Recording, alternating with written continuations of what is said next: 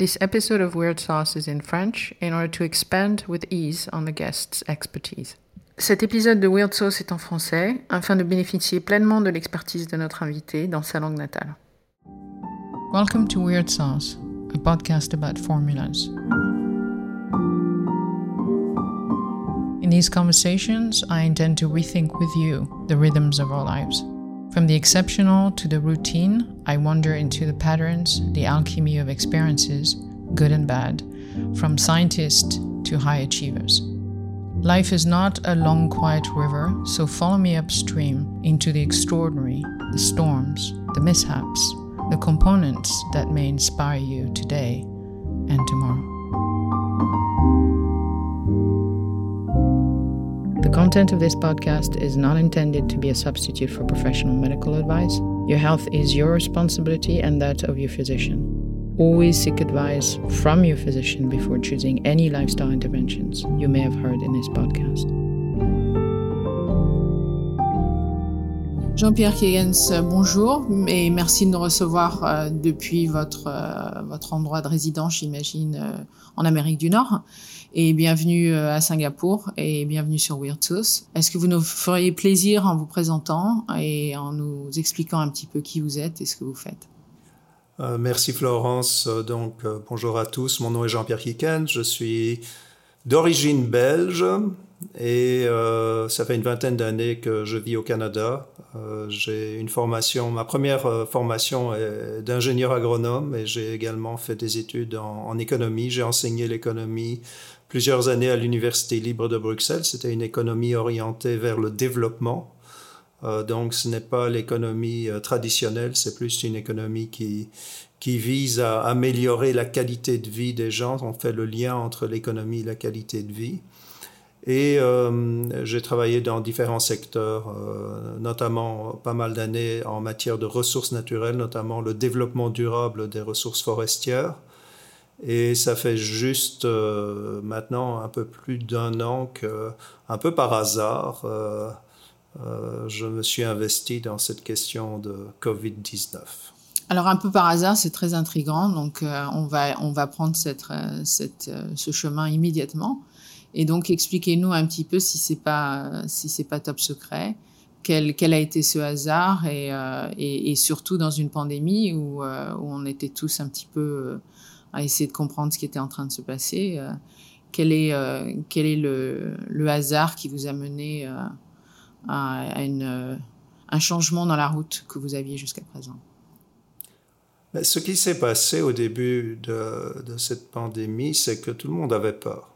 Il y avait le message des autorités, il n'y a pas de cure, il n'y a pas de remède pour le COVID-19, on va avoir un taux de mortalité effarant au niveau mondial. C'était le message, janvier-février de 2020. Et donc, moi, j'ai suivi, de par simplement le fait que je parle français, les travaux du professeur Raoult, notamment, en France. Et lorsqu'il est venu avec sa première étude qui montrait un effet d'une combinaison d'hydroxychloroquine et d'azithromycine sur la charge virale et pour contenir cette maladie, pour moi, c'était quelque chose d'extraordinaire, là. Et donc, j'avais commencé un blog un peu sur ce sujet, mais de manière très dilettante et pas du tout, disons, approfondie.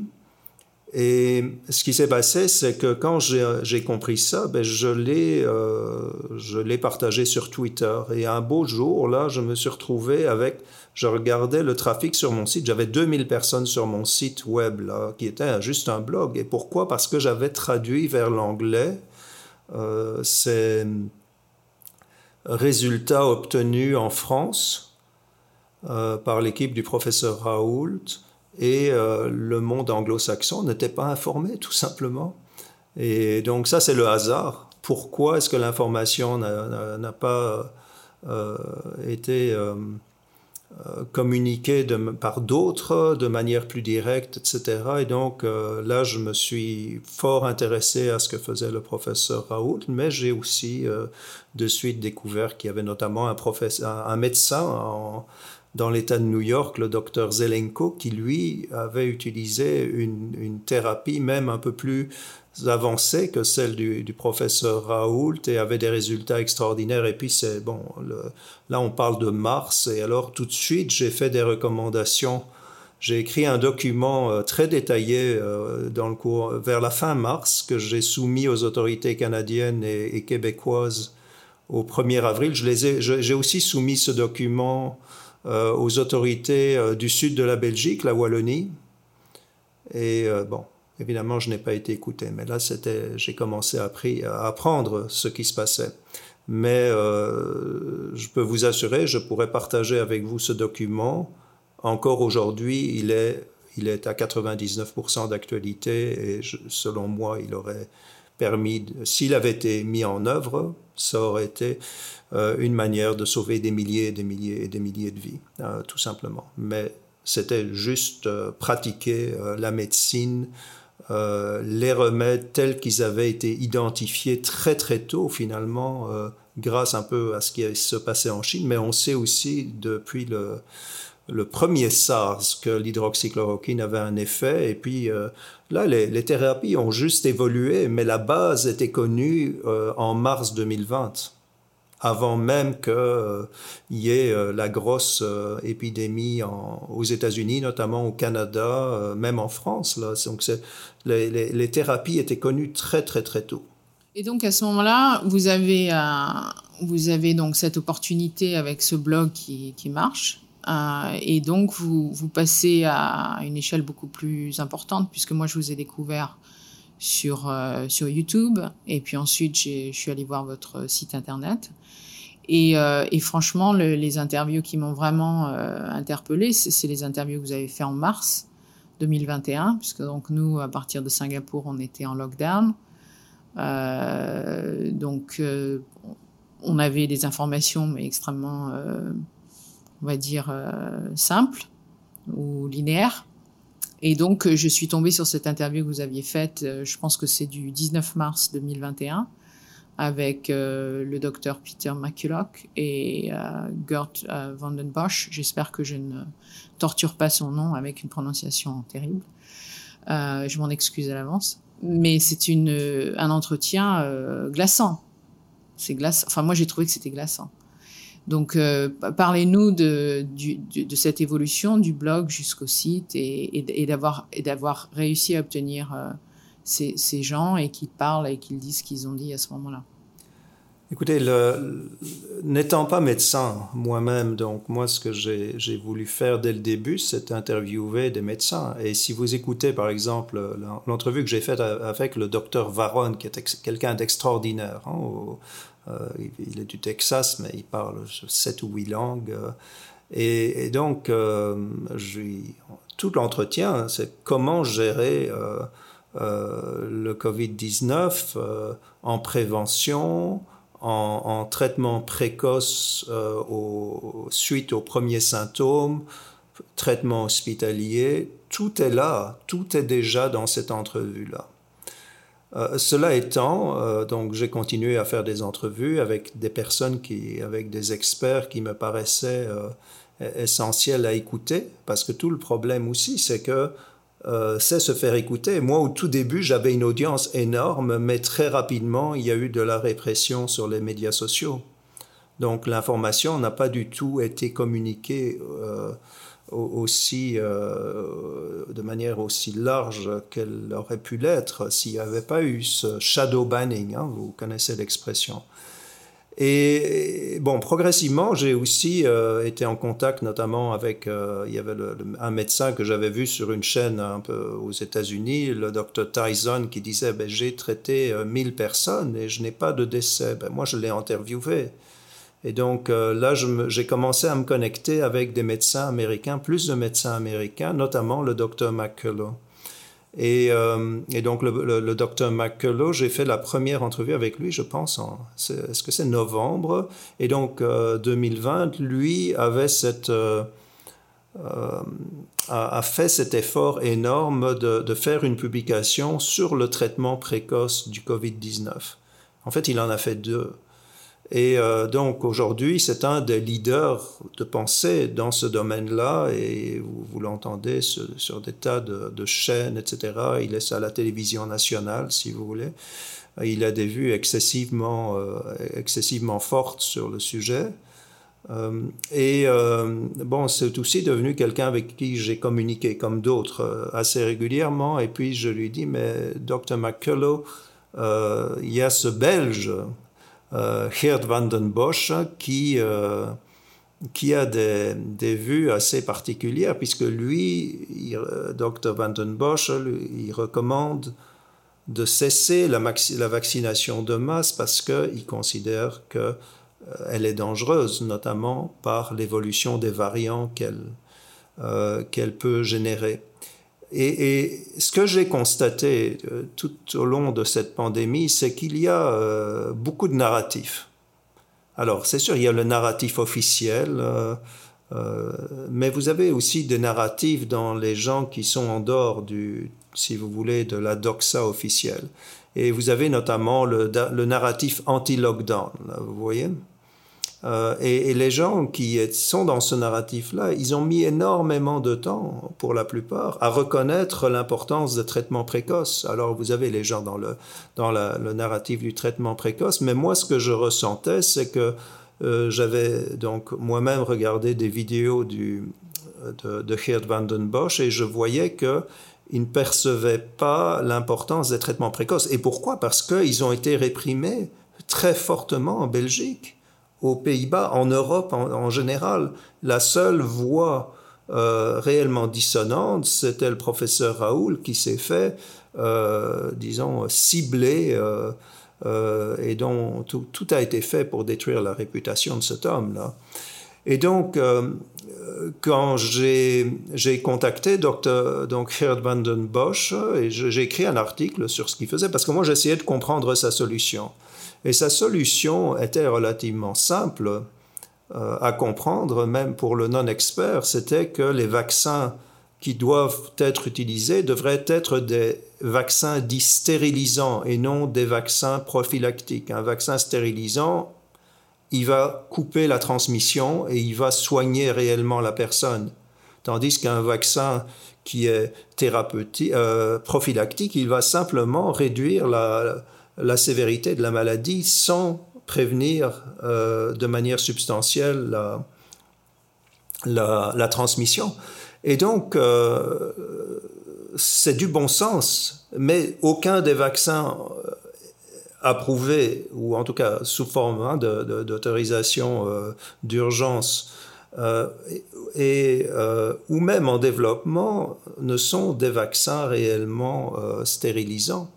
Et moi, j'étais abasourdi là, parce que vous savez, quand on met des milliards et des milliards de dollars dans une campagne de vaccination, il y a certains qui ne veulent même pas parler de vaccination. On s'attend à ce que ça soit du travail beaucoup plus sérieux. Et donc aujourd'hui, on peut parler peut-être de travail bâclé, surtout quand on voit qu'en phase 4, il y a des problèmes de sécurité qui sont de safety là, qui sont considérables. Et on voit aussi notamment avec le variant Delta et les chiffres qui viennent de Grande-Bretagne qu'il y a tout un problème maintenant en anglais, c'est viral escape, là, de immune escape, là, donc on se retrouve avec des vaccins où il y a une résistance. Et tout ça a été largement prédit par Geert van den Bosch, qui aurait une résistance à ces vaccins.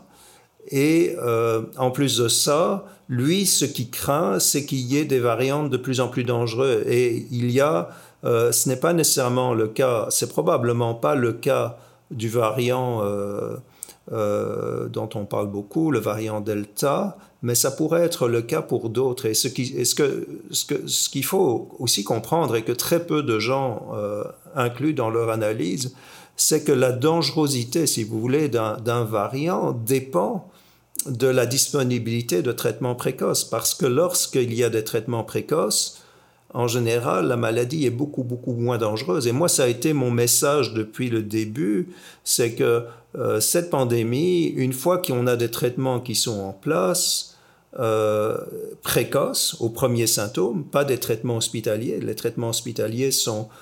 il n'y en a aucun qui fonctionne réellement bien. On peut améliorer un peu la situation, même considérablement, passer par exemple de 20% de mortalité à 10% de mortalité hospitalière pour la COVID, le COVID-19. Mais avec les traitements précoces, ce sont des réductions beaucoup plus substantielles. En fait, à peu près personne ne devrait être hospitalisé pour le COVID-19 si ces traitements étaient généralisés et s'il y avait des campagnes de santé publique qui diraient la chose suivante aux personnes, allez vous faire tester, mais on va vous tester et si vous avez des symptômes, on vous fait un test rapide et vous allez tout de suite recevoir un traitement. C'est absolument impératif que vous soyez soigné aux premiers symptômes. Et ce qui s'est passé, très malheureusement, dans l'immense majorité des pays, et il y a quelques exceptions notables, c'est que ça a été refusé à la population encore aujourd'hui. Et donc, les gens sont malades. Et vous avez aussi beaucoup de gens qui survivent du COVID, mais qui ont des symptômes à long terme. C'est le long COVID, le syndrome du COVID long. C'est un scandale énorme. Pourquoi? Parce que c'était prévenable. C'est prévenable. Comment? Par le traitement précoce de la maladie. Aussi simple que ça. Et donc, pour en revenir au Dr McCullough et au Dr Van den Bosch, donc je me suis dit, je vais les amener tous les deux sur le podcast, là, et ils ont accepté, et puis le résultat, c'est ce que vous avez vu. En effet, là, il y a eu beaucoup de vues, là, mais c'était vraiment intéressant aussi. Je ne sais pas si vous vous souvenez, mais le Dr Van den Bosch découvrait les traitements précoces. Il n'avait jamais entendu parler de ça. Vous voyez?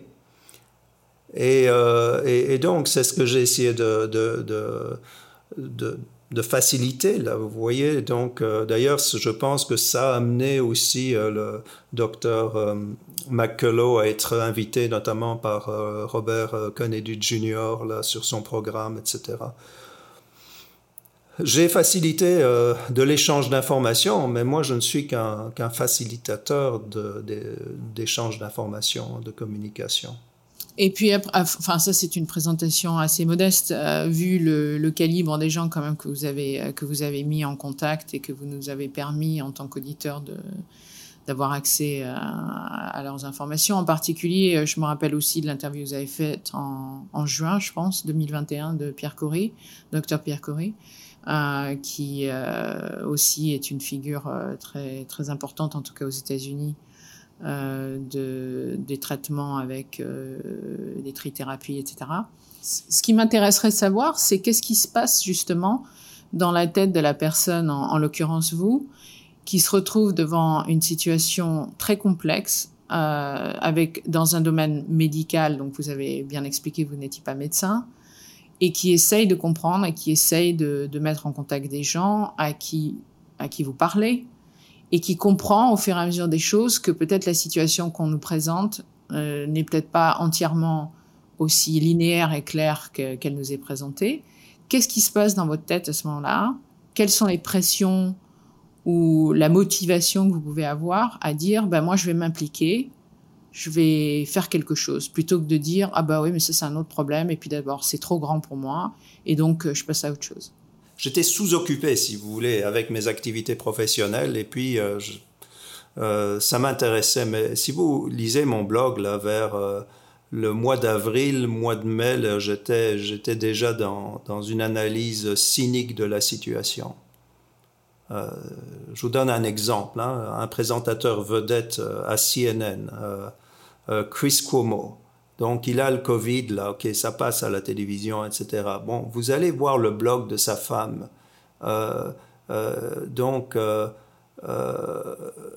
elle utilise une espèce de médecin alternatif pour la conseiller. Ils ont tous le Covid, ils prennent une thérapie,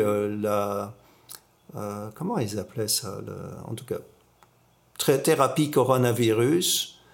Et là-dedans, il y a de l'écorce de chinchona. C'est quoi? C'est le précurseur de l'hydroxychloroquine. Le CNN était le principal critique, si vous voulez, de Trump pour avoir osé suggérer que l'hydroxychloroquine... Trump ne connaissait pas du tout l'hydroxychloroquine, il a juste lu des documents qu'on lui a présentés.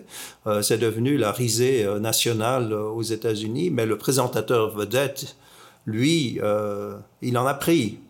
Hein, il en a pris avec sa femme, là, ils étaient en famille, et puis ils ont, en tout cas...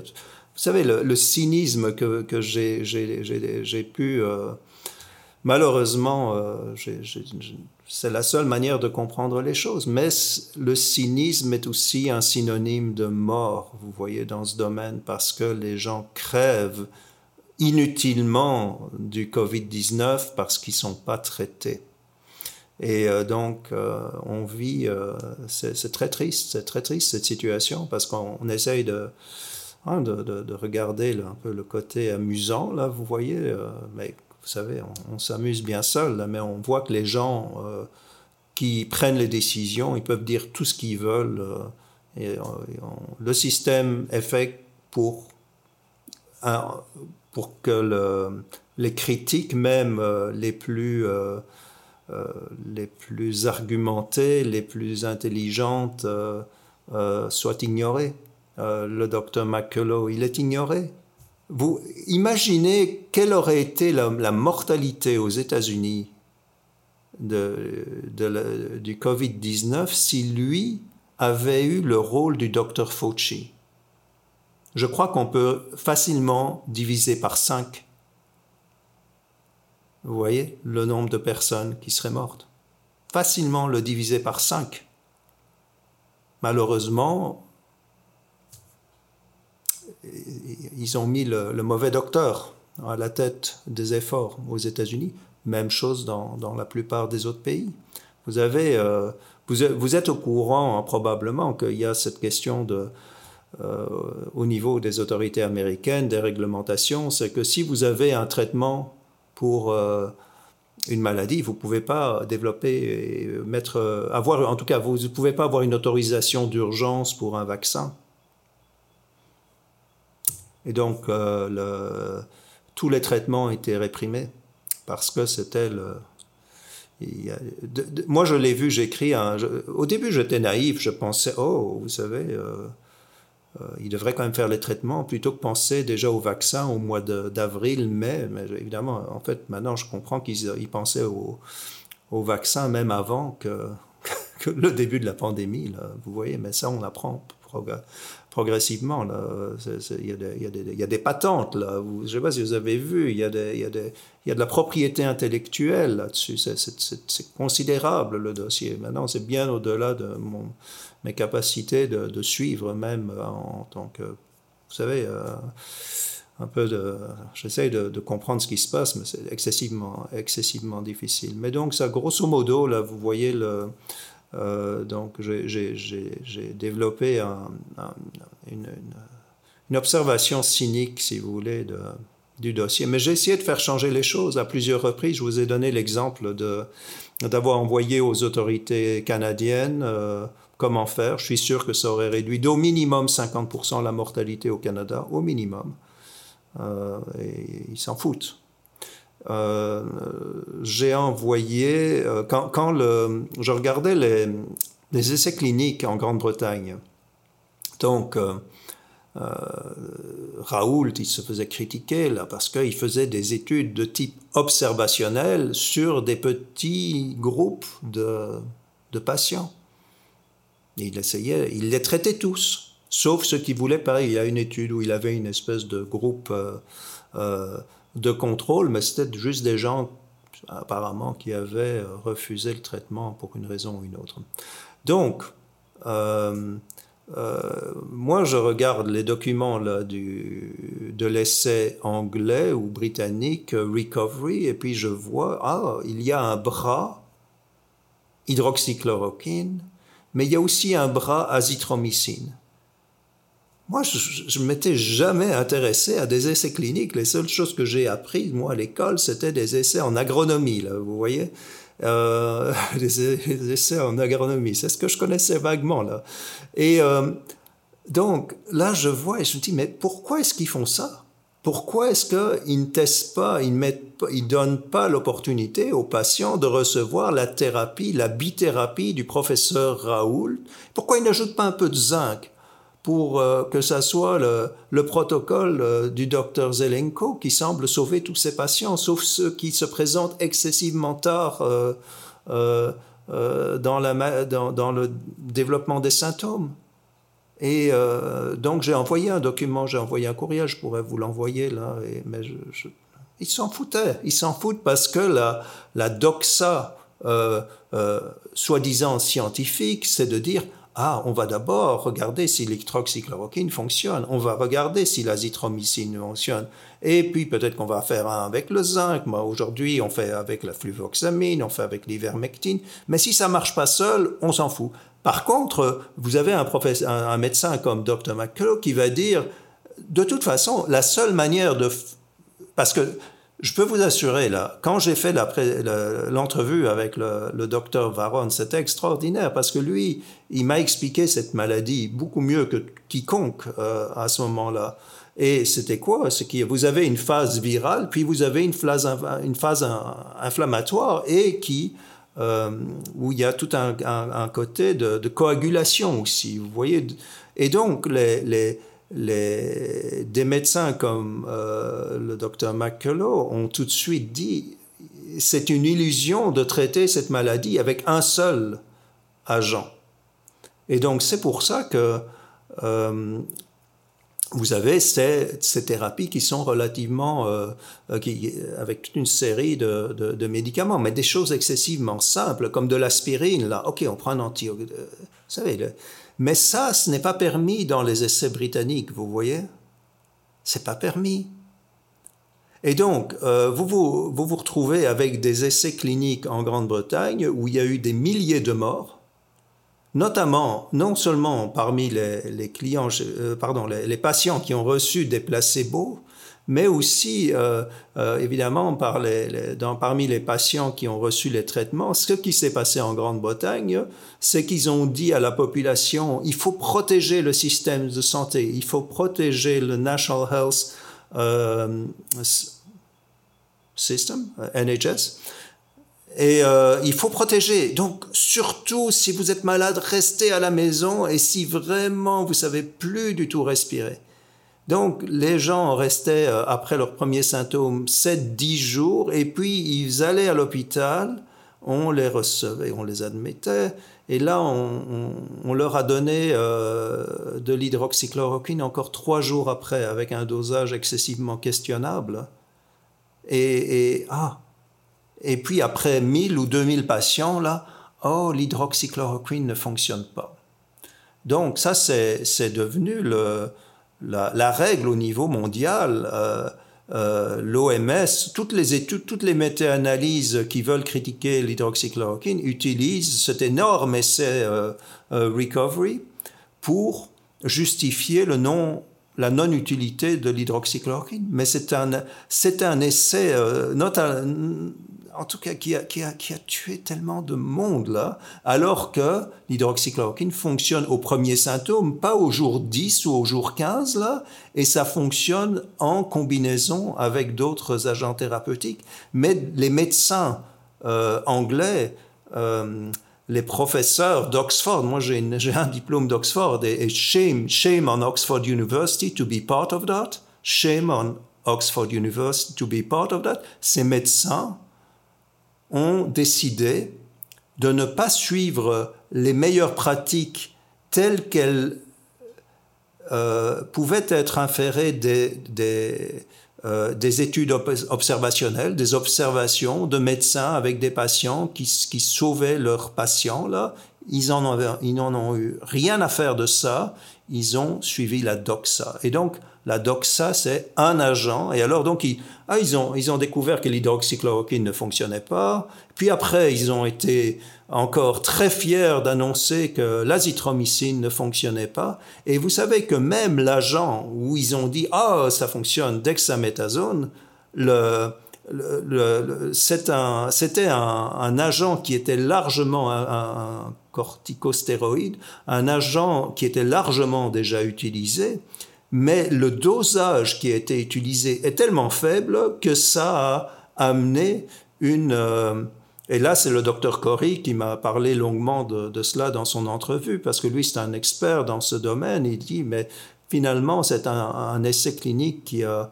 Oui, ça a reconnu le rôle des corticostéroïdes, mais il y en a d'autres qui sont bien plus efficaces que le dexaméthasone. Mais en plus de ça, le dosage était inapproprié, mais c'est le dosage que la majorité des médecins de par le monde utilisent. Donc, de nouveau, vous avez un essai thérapeutique, un essai clinique d'Oxford qui amène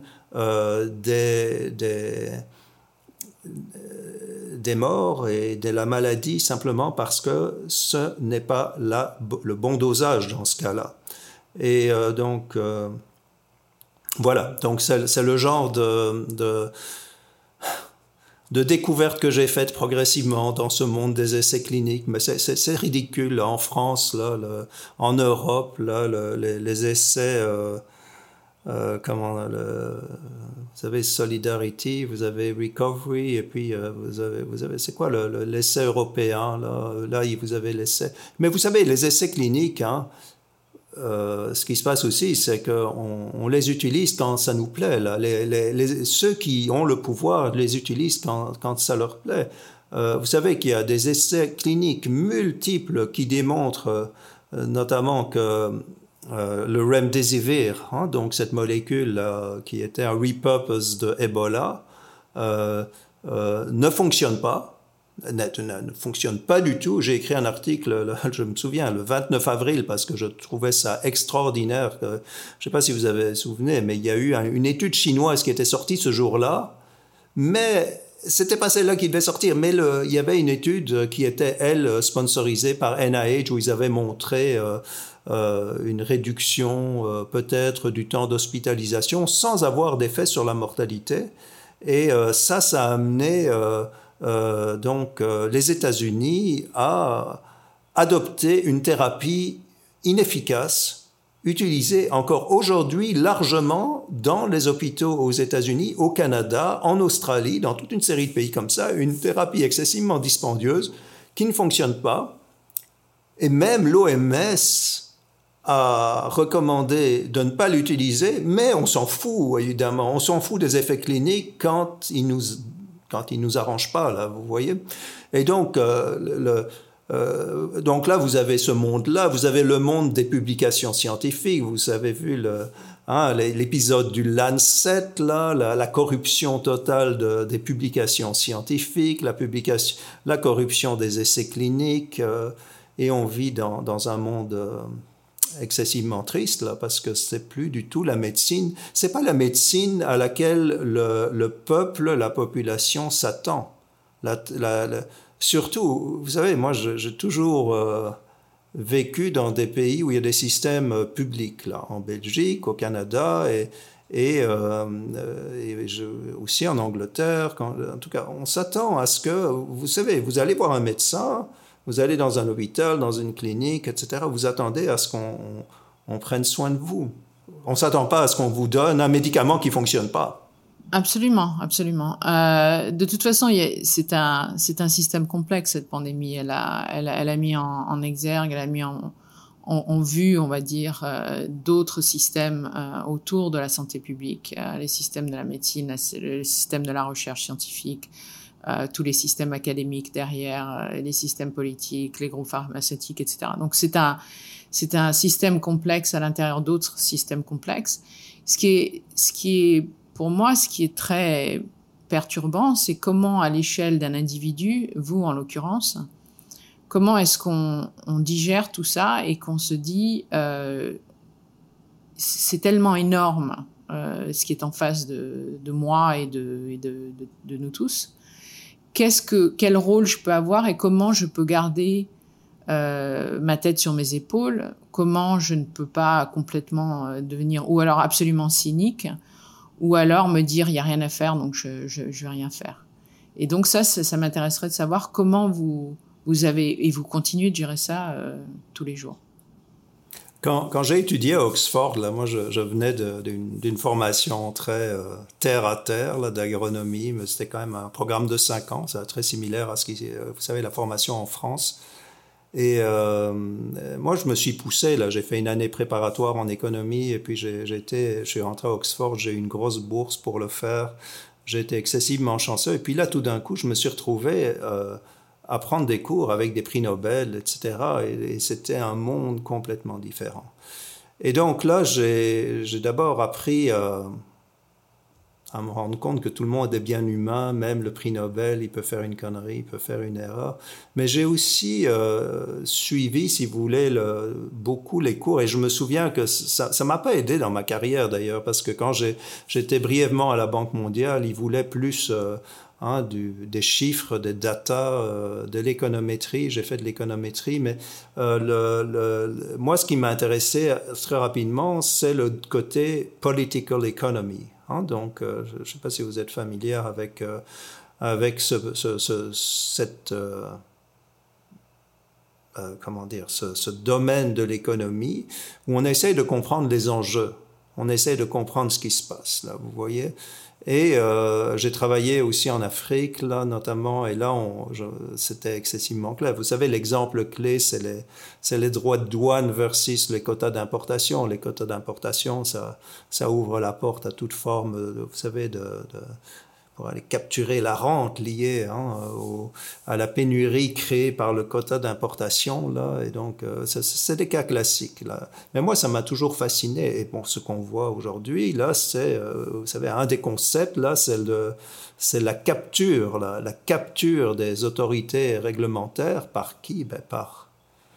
Vous vous rendez compte, les milliards et les milliards et les milliards et les milliards de dollars qui auraient été perdus si les traitements précoces avaient été reconnus par les autorités.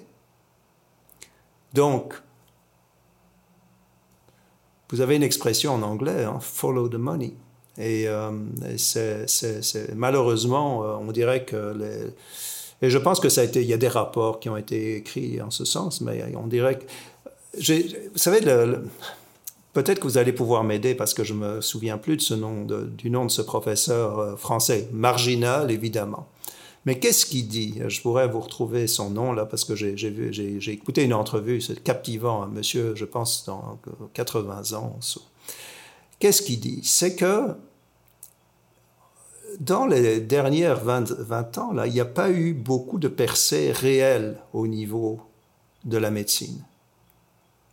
Donc, et vous voyez, donc très peu de domaines dans lesquels vous allez avoir un médicament qui va réellement faire une différence. Et on sait que la majorité de nos maladies on se les impose à nous-mêmes. Là, c'est la mauvaise nutrition, c'est le mauvais style de vie, etc. Mais donc, si vous combinez cette question du très faible nombre de découvertes scientifiques de nouvelles molécules qui sont réellement utiles, avec le fait qu'il y a une propriété intellectuelle qui a une durée limitée, moi, je pourrais, je pense, si j'étais Premier ministre ou président d'un pays, en tant que Premier ministre éclairé, parce que je ne pense pas que je pourrais jamais gagner une élection avec mon cynisme, là, mais si j'étais comme une espèce de Premier ministre ou président éclairé, je pourrais faire de ce pays un pays de centenaires, avec des médicaments génériques. Avec les médicaments génériques, parce qu'on a, si vous travaillez sur le côté style de vie, nutrition, et puis que vous utilisez une approche intelligente de la médecine avec des médicaments génériques, ben là, vous allez faire vieillir les gens et ils vont vivre beaucoup plus longtemps. Et ils vont se sentir à 70 ans, ils vont se sentir comme ils ont 50 ans. Ils vont vivre, disons, jusqu'à 90 ans, sans problème, là. Donc, ça, c'est faisable. Mais vous n'avez pas de place pour une énorme industrie pharmaceutique dans ce schéma des choses-là. Vous n'avez pas de place pour une industrie pharmaceutique. Pour une industrie pharmaceutique, il faut des gens malades. C'est le disease care plutôt que le health care. Exactement. Et donc vous, comment vous gérez tout ça, puisque vous êtes quand même au milieu. Le Canada à l'heure actuelle, est-ce que la pandémie est considérée comme on va mettre ça en cotation gérée? Est-ce qu'elle est gérée? Est-ce qu'elle est derrière nous? Est-ce qu'elle est ongoing? Qu'est-ce qui se passe pour vous et comment vous gérez ça avec le savoir que vous avez accumulé de tous ces experts pour gérer votre risque à vous? Et pour essayer de voir qu'est-ce qui va se passer dans les mois qui viennent. Comment je gère ça? Je pense que là, on m'a traité d'alarmiste parce que j'ai écrit un article sur le variant Delta. Et l'argument que j'avance dans cet article est le suivant, c'est que oui, le variant Delta, de manière évidente, il se transmet beaucoup plus. Donc, vous allez avoir potentiellement beaucoup plus de personnes infectées. Il est probablement moins dangereux, mais on sait que vous avez, par exemple, en Angleterre, vous avez une augmentation des cas, vous avez quand même une augmentation des hospitalisations. D'ailleurs, de vaccinés et de non-vaccinés, vous le savez, vous avez 40% de vaccinés et c'est le Delta, c'est le variant Delta en Angleterre, comme en Australie, comme en Belgique ou ailleurs, ou en Hollande, ce variant Delta est très facilement soignable. Tous les médecins qui traitent le Covid le savent.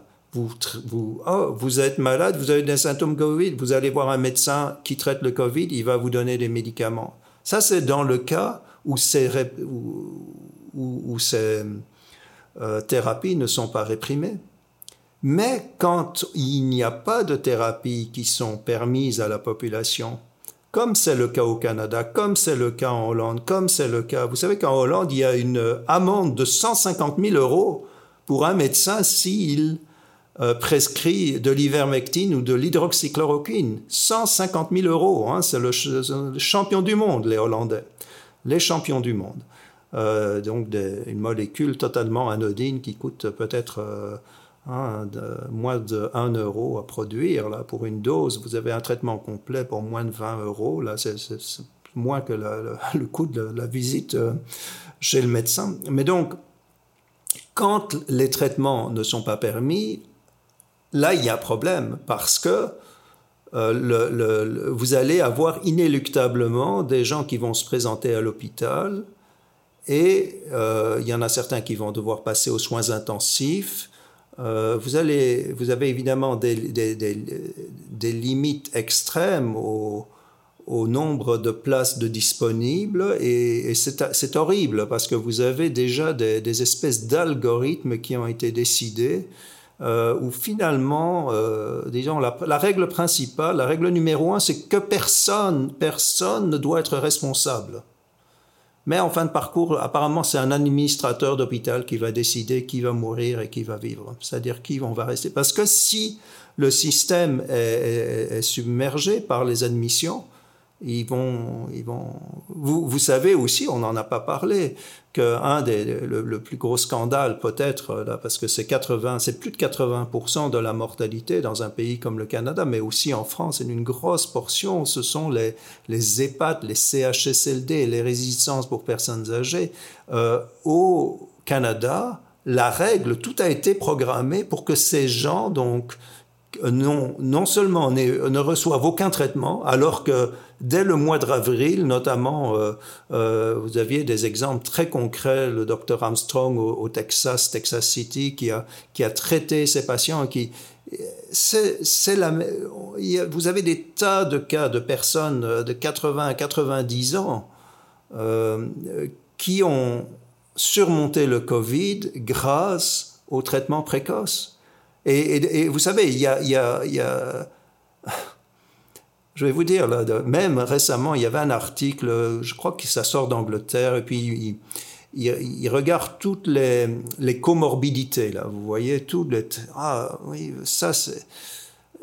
En fait, le contre-exemple, moi je suis un peu contrarian, hein, vous savez, contrarian, mais vous allez sur Twitter, hein, vous allez, c'est pas censuré encore, là, mais peut-être que ça le sera, vous avez le docteur Farid de Californie. Lui, ce qu'il fait, c'est qu'il fait des vidéos de ses patients qui récupèrent du Covid. Écoutez, vous avez des patients, des jeunes, des moins jeunes, des vieux, des très vieux, mais vous avez aussi des obèses, des très obèses, et probablement plein de diabétiques. Et qui n'a pas une comorbidité quelconque, là, vous savez, à 50, 60, 70 ans, là. Mais il les sauve tous, il sauve tout le monde, là. Mais alors, tout le monde est devenu un expert sur les comorbidités. Ah, mais c'est normal, il faut se mettre en forme. Tous les gens sont stressés, ils ont peur de crever, et puis on leur dit d'aller faire des exercices et de perdre du poids, et que ça va peut-être les sauver. Bon, surtout pas prendre de la vitamine D, évidemment, parce que ça... Et rester à l'intérieur aussi, ça, surtout la vitamine D, parce qu'on sait que juste la vitamine D peut faire un effort considérable. Entre parenthèses, il n'y a eu aucun effort de prévention là, par vitamine C, vitamine D, zinc, etc., alors qu'on sait que ça fonctionne très très bien. Moi, c'est aussi une des choses. Moi, j'ai des articles, vous savez, sur ce sujet-là, mais vous savez, on ne peut pas se substituer au gouvernement. Vous avez une trahison de la population par les gouvernements. Donc, les gouvernements sont soi-disant là pour nous aider à vivre et avoir une qualité de vie qui est la paix, l'ordre, la sécurité, la santé, etc., l'éducation. On s'attend à tout ça. Là, vous avez une trahison de la population. Et alors, on leur dit, ah ben, là, on vous interdit tous ces médicaments, tous ces traitements, parce qu'ils ne sont pas prouvés, et ils ne sont pas approuvés par l'OMS, etc. Et puis là, débrouillez-vous, et surtout, ne faites aucune prévention, là, parce que ce n'est pas prouvé, évidemment. C'est quoi là, vous savez, ça n'a rien à voir. Moi, je viens d'une famille médicale. Mon père était médecin, chirurgien, professeur d'université, doyen de faculté.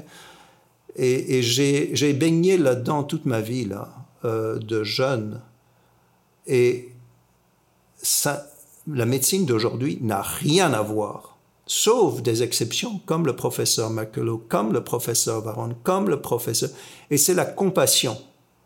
C'est la compassion qui a à peu près disparu de la médecine et qui a été remplacée par d'abord une espèce de bureaucratie et puis un côté mercantile. On sait où ça nous a mené. La corruption des publications médicales, la corruption des essais cliniques et puis comment voir clair là-dedans, là.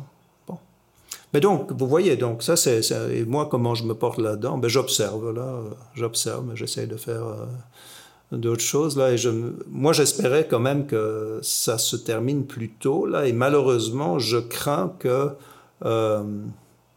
l'hiver sera pas facile, là. L'hiver sera pas facile, mais j'espère que beaucoup de personnes seront immunisées et j'espère que le message va passer, qui ne passe pas actuellement et qui devrait être le message numéro 1. Les gens qui ont déjà eu le Covid, là, sont très largement immunisés vis-à-vis du Covid, là. Donc, si vous êtes...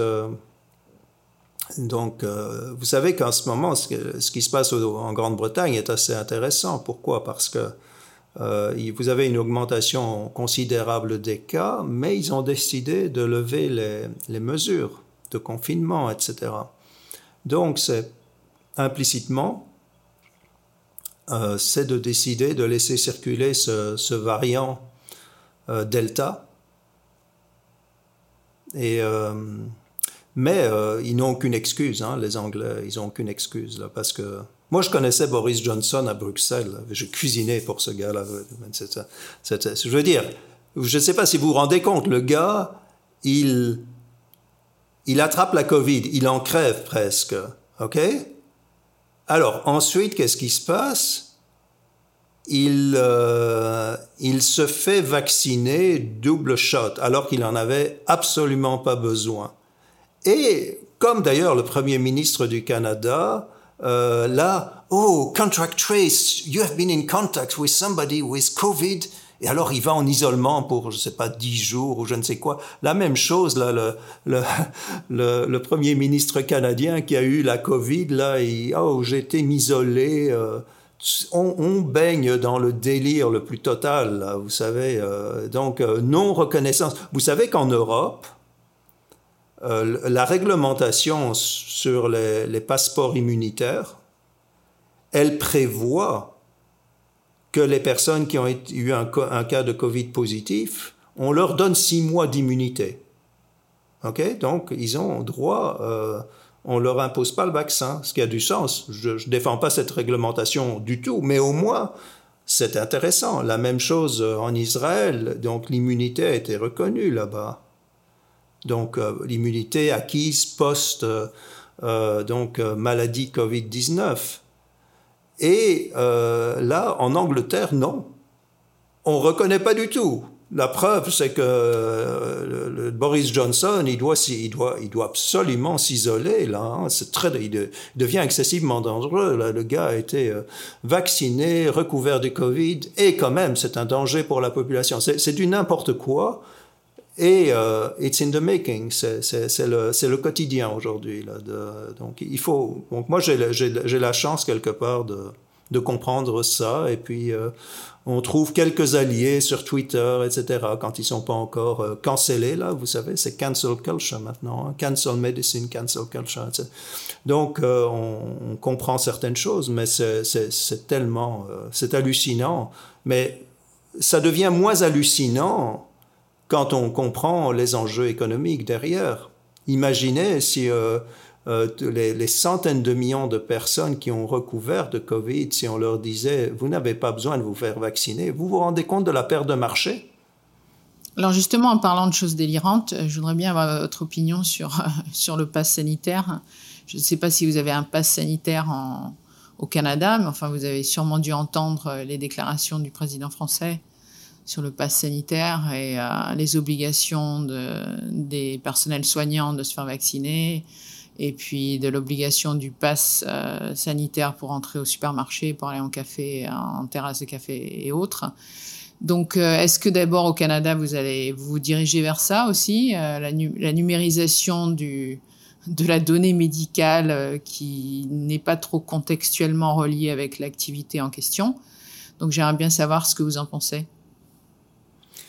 Bon, premier commentaire, là, moi je me suis moins intéressé à ces questions-là, même j'ai écrit un article bref qui n'a eu aucun succès d'ailleurs, là, mais dans cet article, je disais la chose suivante, c'est que moi j'ai regardé la question du passeport un peu immunitaire en liaison avec les transports internationaux, parce que vous savez, le Canada s'est fermé les frontières là depuis des mois, et donc les gens peuvent pas voyager.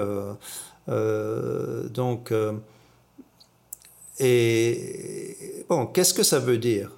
Avec les vaccins qui existent, qui sont des vaccins de type prophylactique, ça veut dire que vous pouvez avoir le virus en vous et l'amener d'un pays à l'autre. Donc, ça n'empêche en rien, si vous voulez, si vous êtes vacciné, ça n'empêche en rien la transmission véhiculer un nouveau variant d'un pays à l'autre, et de un. Et ça n'empêche en rien de transmettre à quelqu'un qui est à côté de vous dans l'avion, même si vous êtes vacciné. OK? Donc, tout ça est basé sur... Alors, vous allez au restaurant, qu'entre vaccinés, ben, vous pouvez être vacciné, puis vous pouvez être infecté, vous pouvez le donner à la personne qui est à côté de vous. Tout ça est du délire total parce qu'il n'y a pas, il n'y a pas de vaccin stérilisant. Mais là, je vous parle.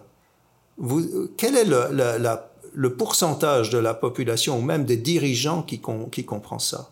À peu près personne. Donc là, moi je comprends, écoutez, la Grèce, là, ils vivent du tourisme, ils veulent des touristes, les Portugais, ils voulaient des touristes, ils disaient, ah oui, il faut absolument, mais il n'y a personne qui leur a expliqué, ces vaccins-là, ils vont pas vous empêcher de réellement, ça va réduire peut-être un peu la transmission de la Covid, euh, mais ça ne va pas l'empêcher. Et évidemment, il y a le gros risque que Geert Vanden Bossche a soulevé, c'est que tous ces vaccins amènent des variants et des variants qui sont avec de la résistance aux vaccins, et puis on va nulle part avec ça en termes de...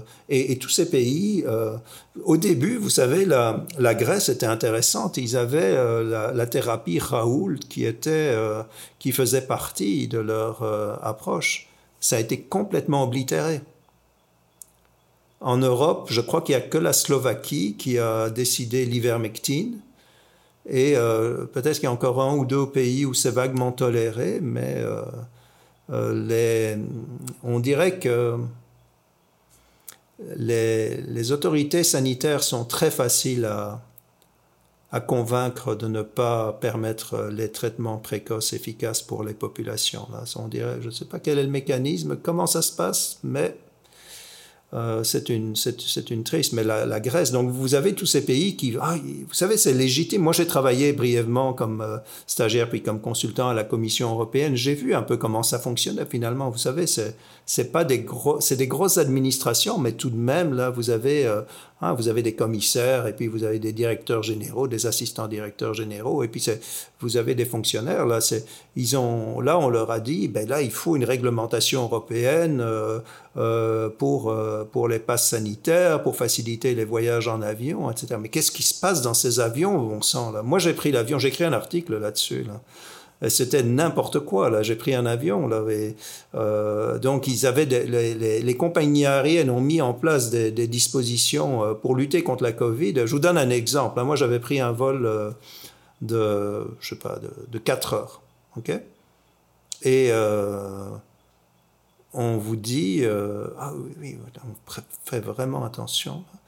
Donc, portez votre masque, rien contre le masque, mais on va vous donner à manger. Alors, vous pouvez enlever votre masque. Bon sang, s'il y a une personne qui est contagieuse, là, et qui enlève son masque pendant 1 heure, ça, c'était un des aspects. Puis l'autre aspect que j'ai soulevé, là, donc, vous savez, les gens, 4 heures, ils auraient pu être cloués sur leur siège avec leur masque à regarder un film et rien ne se serait passé là.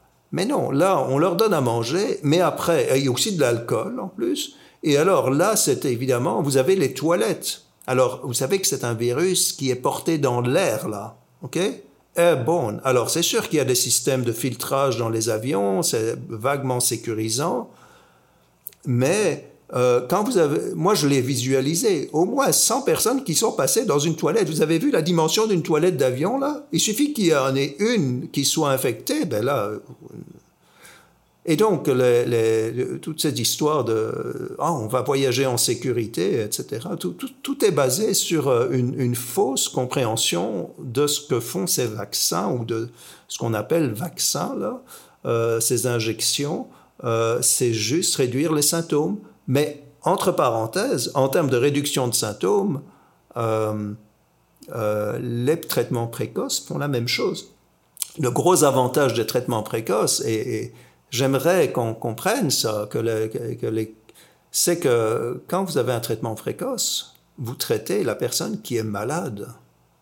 Alors Jean-Pierre, avant de terminer cette conversation très intéressante et qui va sûrement ouvrir des portes pour nos auditeurs vers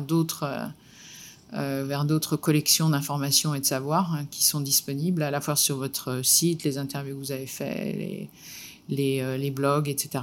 Donc j'encourage mes auditeurs à aller chercher et à s'interroger sur ce qui vient d'être dit.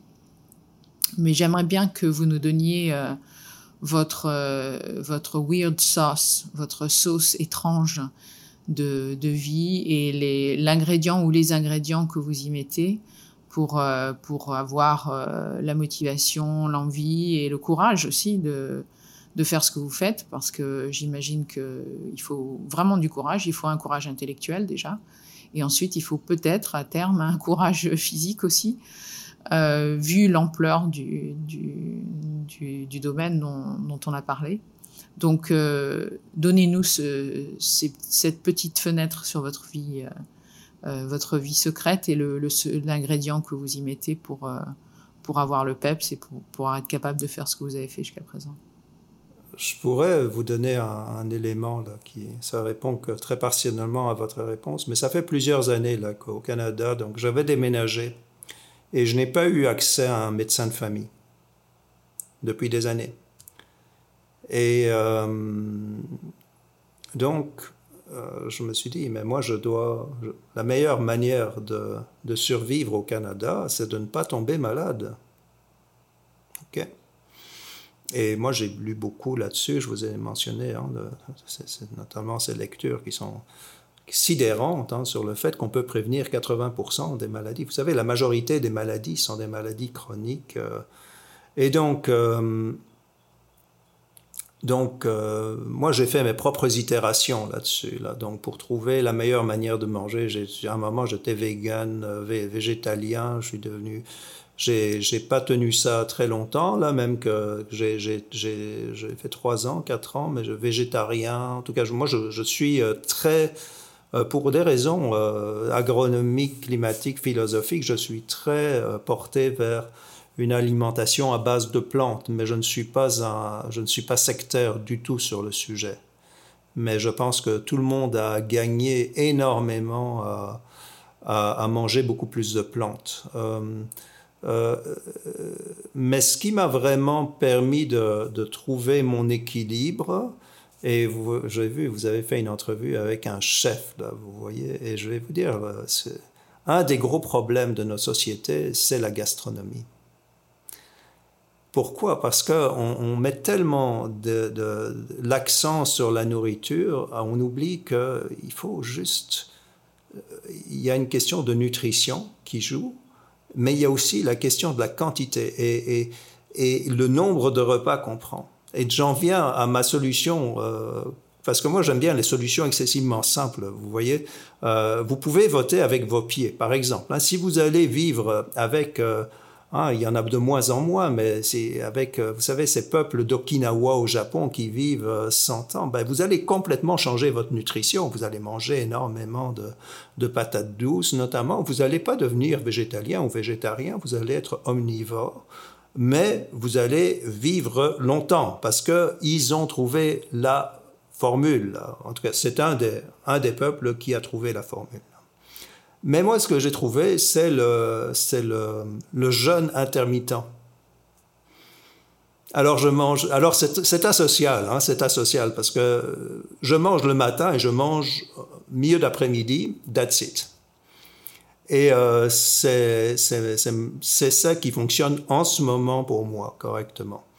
Mais ça, vous savez, c'est toutes les questions de tradition alimentaire, là, c'est lié à nos habitudes sociales, etc. Et en ce moment, moi, je vis seul, je suis célibataire, ça me permet de le faire, mais c'est excessivement simple et c'est redoutablement efficace, là, avec des bénéfices qui sont extraordinaires parce que je n'ai pas vraiment accès donc aux soins de santé, sauf si vous cassez le bras, là, on va vous admettre à l'hôpital, mais si vous allez dire, OK, je vais aller voir un médecin parce que je me sens pas bien, j'aimerais bien voir comment je pourrais améliorer ma nutrition, mon style de vie, etc. Ils vont vous rire au nez, là. Vous allez jamais avoir un rendez-vous, là. Ils s'en foutent royalement, là, vous voyez. Et je crois pas nécessairement aux médecines alternatives, etc. Mais ce que je pense, c'est que... Et ça, je l'ai appris quand j'étais à Oxford.